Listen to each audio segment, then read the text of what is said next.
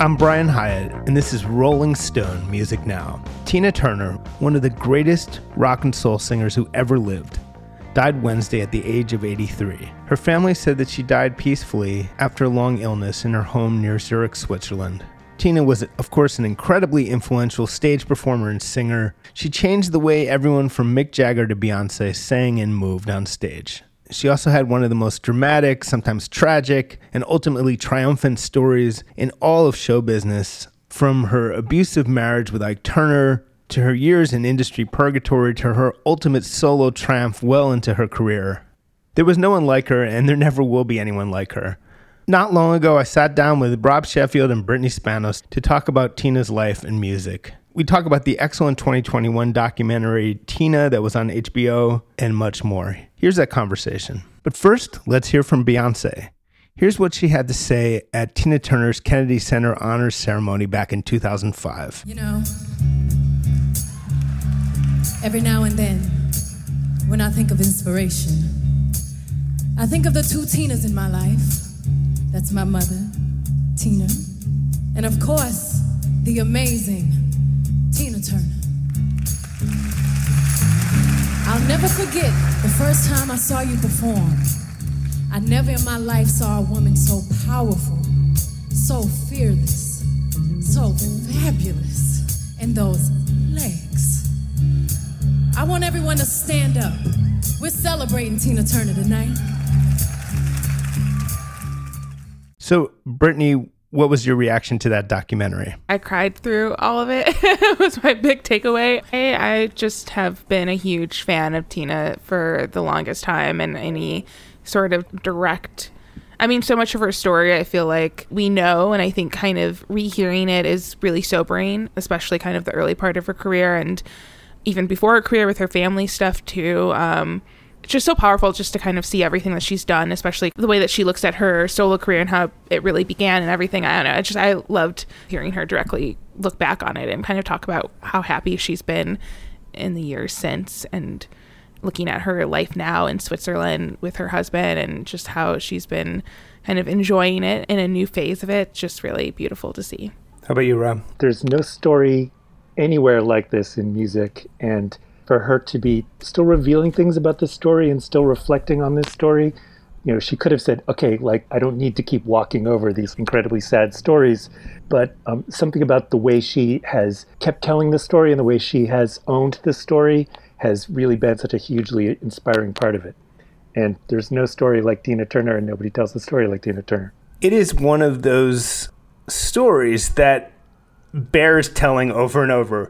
It didn't matter one bit that there's already been an entire biopic, and not just an obscure biopic, but a really big deal years ago. It didn't matter there's already been a Broadway show.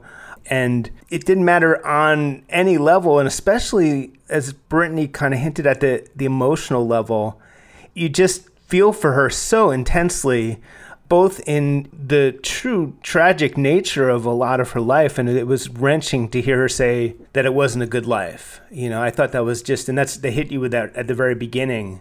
It's very hard to hear. But when, you realize again that it wasn't just Ike being abusive. It started from being abandoned by her mother and father when she was about 13 years old, and never feeling wanted by her mother. And then she got together with Ike in this way there was not even an iota of romance about it. People think they got married as soon as it was sort of Ike and Tina Turner, but that wasn't the case at all. They didn't even get married until years later in Tijuana. She thinks it wasn't even a legal marriage. Some of this is in her autobiography rather than the movie, but it's also sad, and yet her triumph, right? It's just, that's what makes it a story that you want to hear over and over again, is the degree of triumph is just, it's a showbiz story like no other. Yeah, I think also to the point of her and Ike and that story, and us hearing it again and again through the film, through this documentary, through her books, it's so important because I think for a lot of people, she is the most mainstream story of domestic violence. She is someone who kind of shows just how trapped you can be in a situation like that, especially if you're in this situation not because of necessarily love. Like, she was in it for a lot of reasons that she felt like she needed to protect him, and then ended up having to protect all, her kids and his kids, and kind of not knowing how to get out and not knowing how to do it, even if you're as famous as they were and as big as she was, not being able to feel like you can get out of a situation like that. Like, that's why it's so important to hear a story like hers, and so important to kind of have it in her words of describing just what it felt like to feel trapped in that situation, even as this glamorous rock star on stage who seems to exude freedom and independence, and still not really having that, and not even feeling kind of remotely of her own body and of her own sort of like agency in her life, which is what makes her so powerful. And that triumph so much more powerful is to get over that at a time, especially when that language didn't exist and those examples didn't exist positively and in a way of like where you could do that, and the way that we still kind of struggle as a society, and like in the way that we talk about it. For her to even have the career that she had after that is so powerful and amazing to see that even existed, because it's just, there was no real precedent for that to exist in that way before her. Yeah, and she was asked the kind of questions that over and over again that people are only now starting to understand are so deeply inappropriate. You know, why didn't you leave earlier, and all these things that are just based on a total lack of understanding of these kind of situations, and then sort of constantly casually re-traumatized by interview questions. And these things are always a reminder of how cognizant you have to be as an interviewer to not casually sort of trigger people. Even after she talked about it to death, there was like so many people like asking the same questions of her constantly of, can you just talk about why you left, or like, why didn't you leave earlier? She like wrote a full book about it, and she still was getting asked about it constantly. In her book, she actually mildly calls out Oprah for being one of the worst offenders, but then kind of giving her an out because Oprah was doing it for a good reason, which she was trying to help other people. At the same time, still apparently doing it to her again and again. So you can kind of weigh that either way. It can't be stressed enough, just historically, that she was the first celebrity to talk about this. In the 80s, at a point where, crazy as it seems right now, the term domestic violence did not exist. The term domestic abuse did not exist. That idiom didn't exist. To a large extent, public consciousness of that entire issue through the 80s, very directly attributable to Tina Turner, the first famous person to talk about it.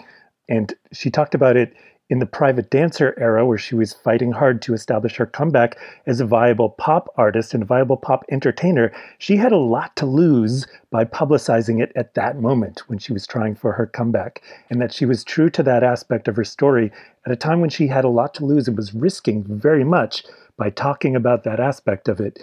It's something about her that I think people really underrate, that this isn't just her going public with this story. This is her going public with a story that nobody had gone public with before on that kind of level of fame. Certainly not in the music world, but just not in the showbiz world. And the extent to which people became aware of domestic violence as a major issue in this country in the 80s, Tina Turner is a huge, huge factor in that.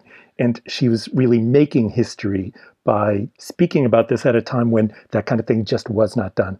I think her courage is underrated, although, we all look to her courage and think of her, but just the downright heroism of that, put it in historical context, there's nothing like it at the time. She was absolute pioneer. It did make me think a little bit, more than a little bit, uncomfortably about that weird Ike Turner renaissance that happened before his death.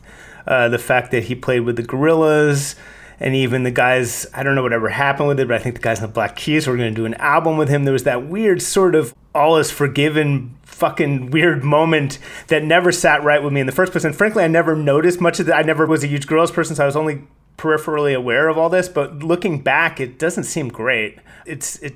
I don't know. I didn't even know that happened. Yeah, I didn't notice any of this happen. I'm not sure there was an Ike Turner renaissance. Unfortunately, he did. This is, I was vaguely reminded. I was like, didn't that happen? And I was reading up about it and listening back. He played with the Gorillaz. There's this picture of Damon Albarn and the Gorillaz celebrating Ike Turner's birthday with him with a big cake. There was, thank God, the guys in the Keys thought better of it. I didn't know about this until yesterday. Wow. But apparently the Keys briefly considered or started producing an album with him. Yeah, unfortunately, there was a brief sort of hipster renaissance with him about 10 years ago, maybe 15.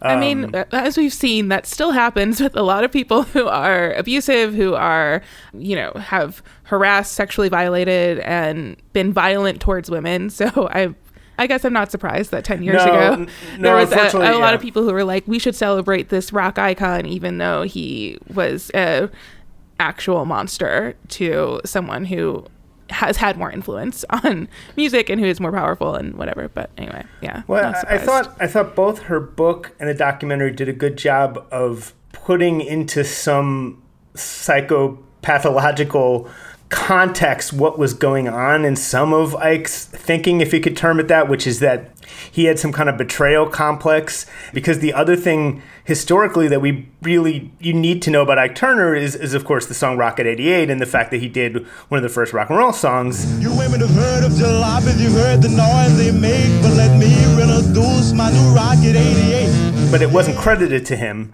It was credited to Jackie Brennan, and that always seemed like a curiosity to me. And the fact that that was sort of one of the inciting traumas of his life was actually kind of interesting. So it made him insanely paranoid about credit and about that a collaborator would leave him, which led to some of his deranged behavior. But as Tina points out in her book, so she tries to kind of, if she tries to just trace, where was this pathology coming from, there's a bit of that. But she points out that it made no sense if it was an effort to keep her close, because all he had to do was not treat her like that. And she says she would have stuck around. So in addition to being monstrous, it was utterly even self-destructive. He was a monster.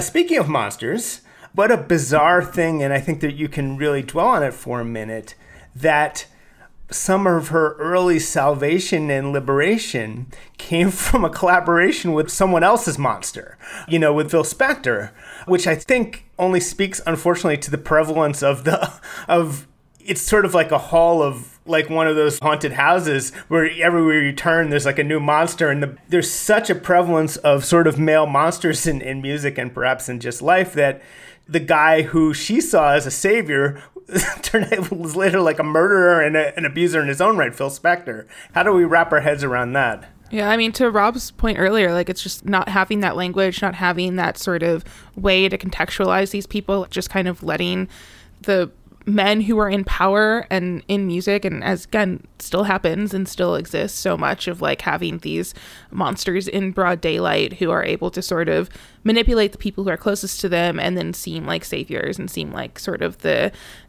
perfect sort of musical savant, or the person that can kind of help build this career up, is still very prevalent and still exists in so many ways in the music industry. But I mean, of course, in the 60s, it was just such a normalized part of it because that language didn't exist. Ronnie Spector couldn't do that yet, like couldn't really have that same narrative that Tina very bravely was able to do later. But not to say that Ronnie wasn't brave, but there was no language, there was no precedent to it. There was nothing to really use to kind of help you get out of it. Right. And then, of course, in Tina's narrative, Phil wasn't the monster. He was kind of, he played this different role. Although in her book, she did see signs. She said that he picked an apple out of an ashtray that was covered with ashes and ate it. So there were signs that she got hints of some non-normality from Phil Spector. But that song, Rob, I wonder if you could talk a little bit about that song, River Deep Mountain High. When I was a little girl, I had a rag doll. It was the only doll that I... Yeah, to me, that's not a great Phil Spector record or a great song. It's always a little mystifying the way Europeans sort of hold it in such high esteem. But I think it's a weird Phil Spector moment that didn't really work for her voice, I think. I think there is something great about this song. I think it's a little bit overrated in the scheme of things, but there is something about it. She found something about it. She talks about it again and again, because basically Ike made her sing in this way that was a growl, which is something that she obviously could do and is a great part of her voice, but she could do a lot more, and was the sort of pseudo-operatic nature of that, I guess, she found liberating. And it is interesting. And she also pointed out that the reason that Phil wanted her to sing it is because none of the sort of girl group people around him, those singers actually didn't have the range she had. So it's interesting. I think it's an interesting oddity of a record. I agree that it may not be like, there are people who will rhapsodize, as you know, there's people, and not just Phil and not just Tina, who rhapsodize about it and think it's one of the greatest records ever made. I'm somewhere between them and Rob on it. But it's definitely an interesting album. The little kid lyric is so wrong for her. And also, like, I feel like she's so straitjacketed in that song because of his amazing arrangement, which would be, like, great for another singer, but it kind of pushes her voice into a small place. My favorite thing about that record is always the way Phil Spector described it, which to me describes a lot of his records, a lot of her records a lot better. But I love how he said, that record sounds like God hit the world and the world hit back. That to me describes a lot of his records, a lot of her records, but it doesn't happen to describe River Deep Mountain High. I'm always a little, to me, that's just sort of a minor footnote in her amazing career. There's a lot of great, again, I think we can say there's a lot of great moments from her time with Ike musically. I love the song, I Think It's Gonna Work Out Fine, is utterly incredible. There's at least two good versions. They did a thing where there's a lot of re-recordings. Even on the River Deep Mountain High album, there's a second version of that song, which may or not be even better than the original early one. But that's an amazing song. Yes, Tina. It's time to get next to me. Honey, that was my plan from the very beginning. What are some other highlights for you two in the pre-solo era? I mean, it's such a basic one, but like I really love there's this live version of Proud Mary that I just think is one of the greatest captured live performances. I mean, just like any Tina Turner live album is going to just be mind-blowing to listen to, and I tend to listen to a lot of her 80s solo live stadium performances a lot. There is just this incredible one with like her and the Ikettes. It's just like her kind of riffing, everything about it, just the way that she speaks to the crowd is so mesmerizing. Even just if you're listening to it, you can fully picture her in one of her shimmery dresses doing high kicks the entire time. Like, it's just so visual, even just as an auditory experience. Love that. Their version of Come Together is one of the best Beatles covers ever. The way Tina Turner hears a lot of the demands that the song is making and rises to them. That's definitely like a case where she takes a John Lennon song and totally makes it her own. I think that's one of her big vocal tour de forces from that era. I love it. Rob, what else in the pre-solo years is worth seeking out? Because again, I do think there's, without crediting Ike, there just happens to be some great music from that period.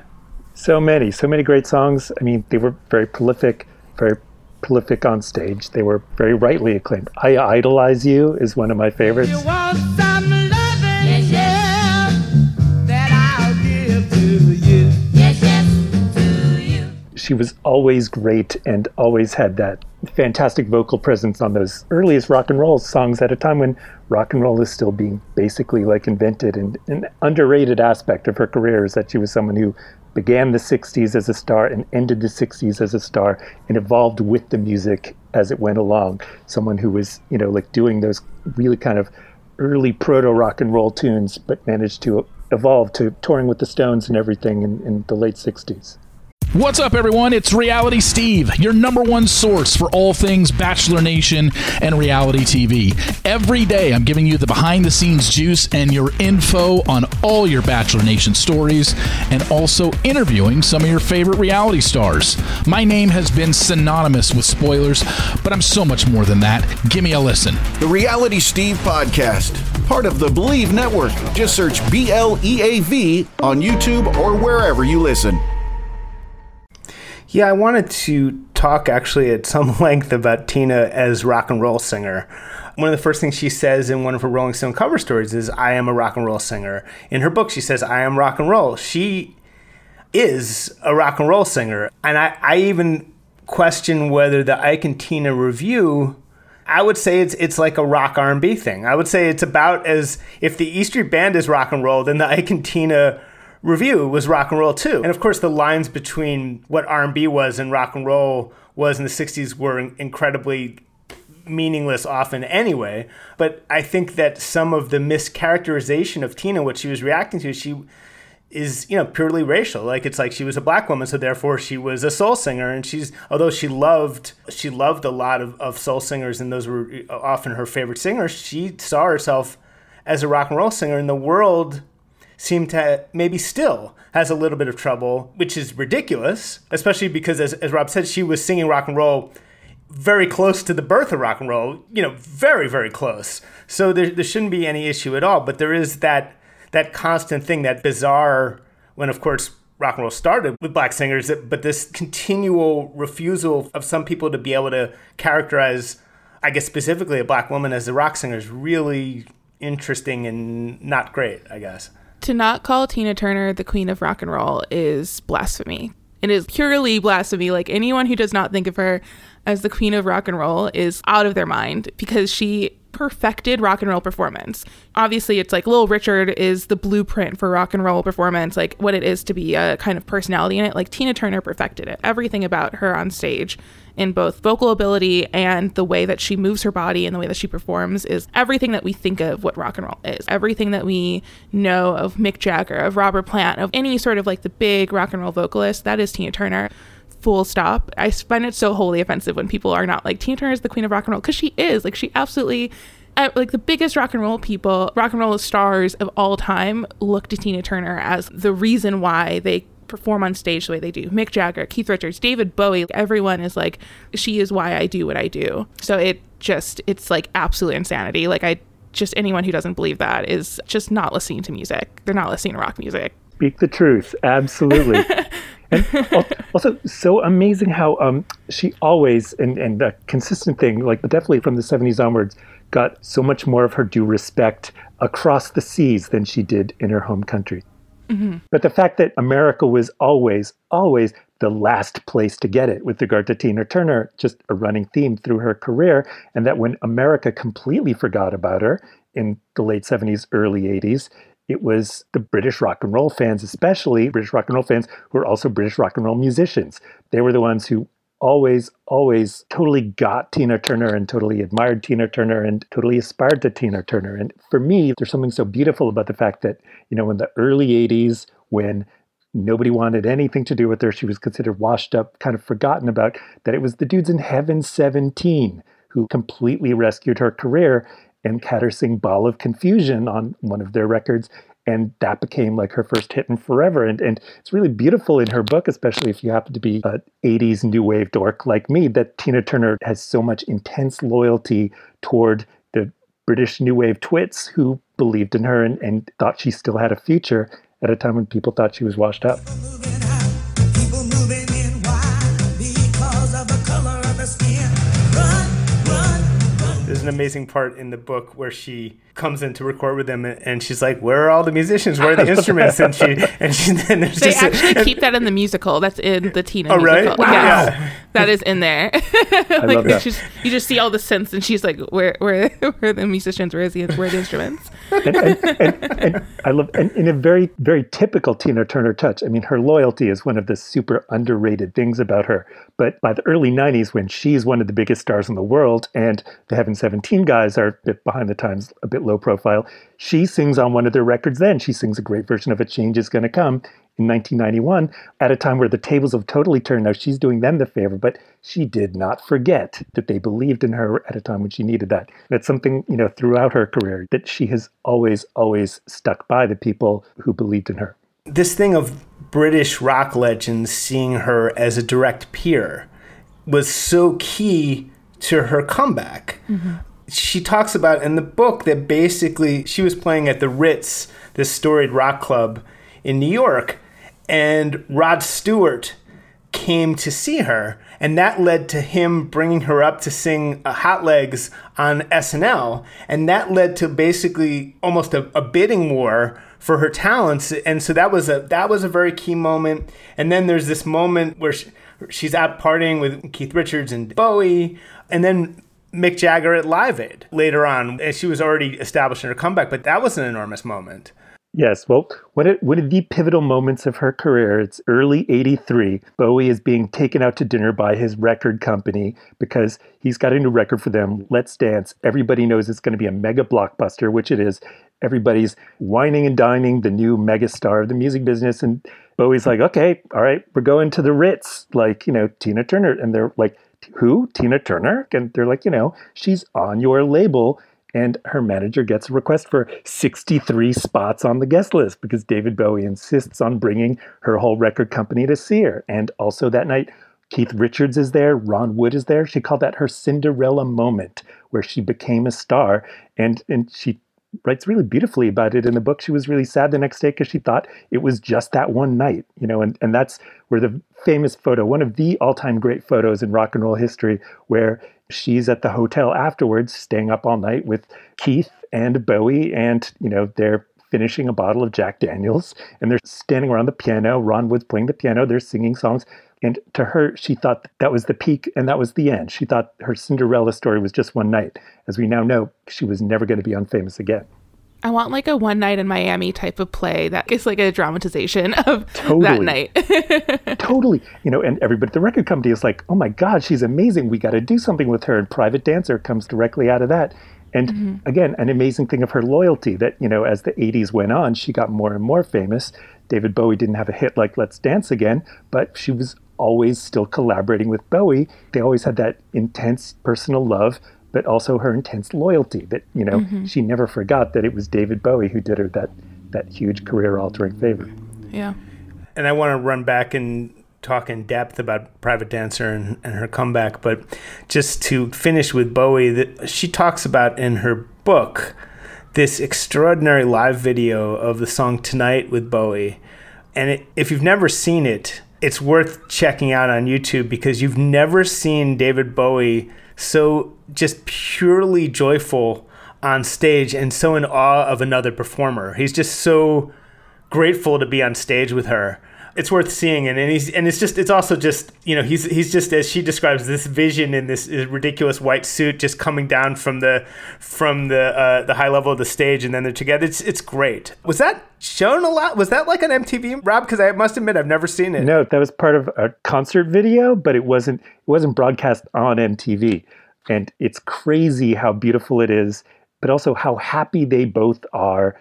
And it shows the personal loyalty as well as the artistic mutual admiration.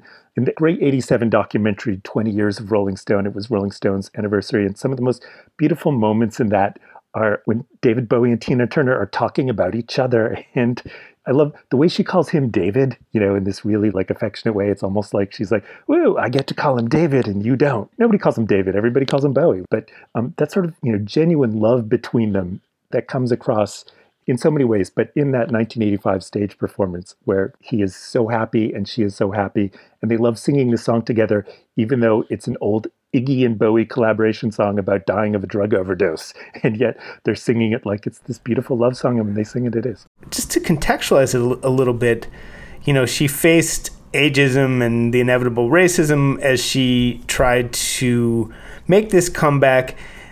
On the other hand, in the 80s, there was this weird pocket of adult contemporary and allowing people in their 40s to have hits. There was this weird door open to it in a way that maybe wasn't the case, certainly later on, certainly not now. I'm sure either you could talk about it, but Rob, what was up with that with people in their 40s kind of occasionally? No one did it on the scale she did, but there was that a little bit of the window open at that time in this weird way. I would argue a lot of that comes from her. It was after her that people like Patti LaBelle and, people who hadn't had hits in a while. The thing is, if you were, like a 40-something rock star like Mick Jagger or Phil Collins, you could keep going on, or David Bowie. But we can't overstress the weirdness that, Tina Turner became a solo star. She wasn't a solo star before that. She was the long-forgotten singer of Ike and Tina Turner. And that she became a solo star when she was 44 years old. And that just doesn't happen. You know who's 44 right now? Chris Martin of Coldplay, Joey Fatone of NSYNC, Ja Rule. Like, those people are 44 right now. They are the age that Tina Turner's is when she became a star. Those are three people at very different. Those are people at very different points in their careers. But point taken. Yeah. I just love that trio. Where's their collab? Chris Martin is listening, be like, Joey Fatone. I mean, truly. Yeah. Sorry. Go on. Yeah. Point taken. Like John Mayer is 44. Okay. Oh. Like, they're people that we think about as having been around forever. Like the producer Rodney Jerkins is a great example, who produced The Boy Is Mine, the #1 hit of 1998. These are all people who have been around forever. They're the age that Tina Turner is when her first solo hit, What's Love Got to Do With It, came out. As far as I know, there's no precedent for a 44-year-old having a debut hit, especially one that sensational. And, Tina Turner invented this whole middle-aged platinum vogue of the 80s. But I think she perfected it. I don't think you can pick a hit like What's Love Got to Do With It, making somebody a solo superstar when they're 44. Also looking at where she had been at for a decade prior in terms of She literally had no money when she left Ike. She had nothing. She had to fight legally to keep the name Tina Turner. Just like how little she was left with. She was performing in Vegas. There was not the same crowds, the same like fervor. It took a lot of people who were much more famous and who had big hits kind of to champion her, to get even her label to care. Someone like Ja Rule and Joey Fatone, like they're kind of, you know, they're fine. Like they are making enough money. If they wanted to just release a vanity song right now, it would do like moderately well. It would get a couple million views on YouTube. It would be fine. But Tina literally was like taking care of all these kids. She had no money and was like struggling to support herself in general. She was coming from nothing once more in her life to kind of pick herself up and do that. And that's kind of similar to also Cher, who's another example of someone who had this sort of solo renaissance in the 80s, much older age than a lot of we allow pop stars to be when they can have a renaissance like that. And similarly was coming out of a divorce that left her broke, played in Vegas, kind of moderately successful, and then able to make that huge comeback it's so incredible to like see where it's kind of like literally coming from nothing once again to do that. A couple things about that. Absolutely, and it's part of what makes her comeback almost the archetypal comeback of all time in music, because she literally came from nothing. She gave up everything. Part of it was that she, with incredible bravery, chose to end the sort of divorce proceedings with Ike with nothing, because she could have gotten more, but that would have meant being in the same room with him and stuff, dragging it out. And so just to like get away from this guy, she said, I want nothing. She took 2 cars and her name and nothing else. One of the cars given to her by Sammy Davis Jr., by the way, just a side note. But I did want to mention quickly that one of the things that's left out in the movie is so interesting to learn that she was deeply inspired by her moment appearing in the movie of Tommy as the Acid Queen, that was a big moment that gave her strength to leave Ike. And I just thought that was really interesting because I never really heard her talk about that. But so again, archetypal comeback story. And I wanted to pick up what you said about Cher, because it turns out she appeared on whatever Cher's variety show was at the time and they bonded with her. Yeah, they basically at the time when they were both just kind of coming out of these divorces, trying to be seen as artists on their own outside of their husbands, who were seen as like the brilliant masterminds of what they were doing. And, you know, 2 husbands that completely screwed them over in their lives. They performed together. They did, like, Tina did a bunch of performances on the Cher Show, which always kind of like go viral every few months, and I watch every few days. But they are just so incredible. I mean, just kind of like seeing 2 of the best stage performers, 2 people who are just so great at being mega pop stars on stage. It's just so fun to watch them perform together, because they just like had really nothing to lose. Like they just were kind of enjoying themselves, doing a bunch of covers, dancing together, doing these weird skits. But that was kind of a big part of Tina's sort of 70s presence, was appearing on the Cher Show. It's very moving to think about Cher helping lift her up and the solidarity they had together. And it's also really interesting and depressing to know that they both were sort of left in different ways with the bills from the breakups as far as canceled concerts, because they both left under circumstances such that there were actually concerts booked for Sonny and Cher, concerts booked for Ike and Tina, and of course both dudes somehow arranged it so it was the woman's problem. And that was really dark too. I think Cher had a couple $1 million in debt. Tina was being sued, so there's so much there. So Private Dancer, again, first of all, I had never heard that earlier version from some horrendous pop group. Me neither. Of What's Love Got to Do With It. I cannot believe something so horrible exists. I need to hear the whole thing. That was so amazing to show what how much a great singer can be the difference between an absolute dog shit song and one of the greatest songs of all time. Wow. It's amazing. And the video with the guy's muscles, that was incredible. Sorry, go ahead. Unbelievable, right? Yeah, unbelievable. And also, imagine her hearing that and saying, yep, I could do something with that. And that's part of the legend, with Private Dancer. A lot of those songs would be terrible if someone else was singing them, like Private Dancer, the song itself, the Mark Knopfler song, she sings it. It's like this heartbreaking testimony. As she said at the time, this is my story. Try to imagine anybody else singing that song. It doesn't happen. Like, she found something in all these songs. The legendary Rolling Stone review of Private Dancer, which put that album on the map in terms of a Rolling Stone review, like completely altering a career, that's one of the top ones, because that was before the album broke And the kicker to the review by one of the magazine's top critics at the time, Debbie Miller, she said, last year I saw Tina Turner on TV singing that terrible, terrible 70s song, Seasons in the Sun, but she still found something in that song that could break your heart. And she's like, now imagine her doing that to good songs. And that completely sums up the record. I mean, that's the kind of review that made people go like, I gotta hear this. And that's exactly what she's doing. What's Love Got to Do with It is a great song, but you'd never know it from hearing that terrible early version. And it just cracks me up that Tina was like, yep, I can do something with this. Yeah. To be fair, I guess at first she was like, I can't do something with this, but she nonetheless, like she did it. She did not want to do something with any of that, but... I mean, she says in the book that there's a Mark Knopfler version of Private Dancer. I don't know if the world has ever heard it. And she was basically she was like, it's unbelievably laughable to hear him sing it. Basically, even she says, so I cannot, it's... And so it's such weird. An atypical Mark Knopfler song. I mean, not knocking Mark Knopfler, but how many songs did he write where there's any sort of empathy toward a woman or any sort of recognition of a female in the song as a human being? It's not his strong point as a songwriter. The fact that he wrote Private Dancer is one of the many things about that song that is just mind-blowing. Yeah. It's very strange. It's so strange. And it's such a bleak song. She's really laying a lot of her story out there in a way that is it's kind of amazing it became such a huge hit. Well, the men come in these places, and the men are all the same. It was a hit in the context of, it was a rock and roll hit. It was a lot of things. I was kind of getting at this earlier. It was, to me, in the best way, the quintessential sort of 80s adult contemporary.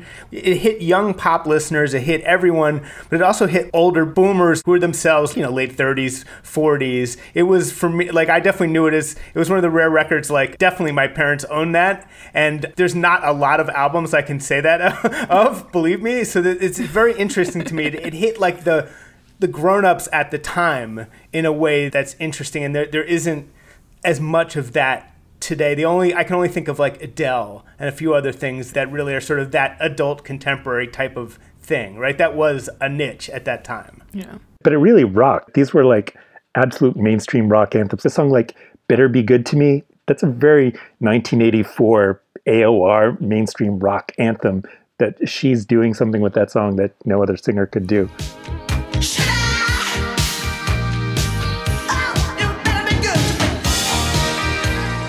It has to be noted, she said to her manager-to-be that I want to play stadiums like the Stones. That was at a point where, there was no comeback. None of it existed.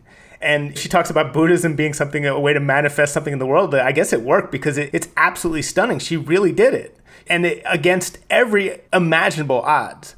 And more than once. Ever since then, there were huge tours up until she decided to stop. It's amazing. Yeah. It would have defied the law of physics and just everything to not have Tina Turner eventually perform in stadiums. Like, it would have been such a great loss to music, to the world. I mean, if you look at every single kind of great performer now, the most obvious example being someone like Beyonce, who very directly points to solo Tina Turner performances as the blueprint for what she does on stage, which, as we know, have created these incredible cultural moments over the last 2 decades. Tina Turner is how we got from point A to point B. Like, a lot of people kind of point to like Diana Ross, but it's Tina Turner that leads to someone like Beyonce. It's Tina Turner that leads to those great performances. So, I mean, there's just like so much that she created for lovers of live music, of great stadium shows, that I don't think would have been the same if she had not been able to have the career that she had beginning in the 80s. And that's our show. We'll be back next week. In the meantime, subscribe to Rolling Stone Music Now wherever you get your podcasts. And please leave us 5 stars and a nice review on Apple Podcasts and Spotify, because that's always appreciated. But as always, thanks for listening, and we will see you next week.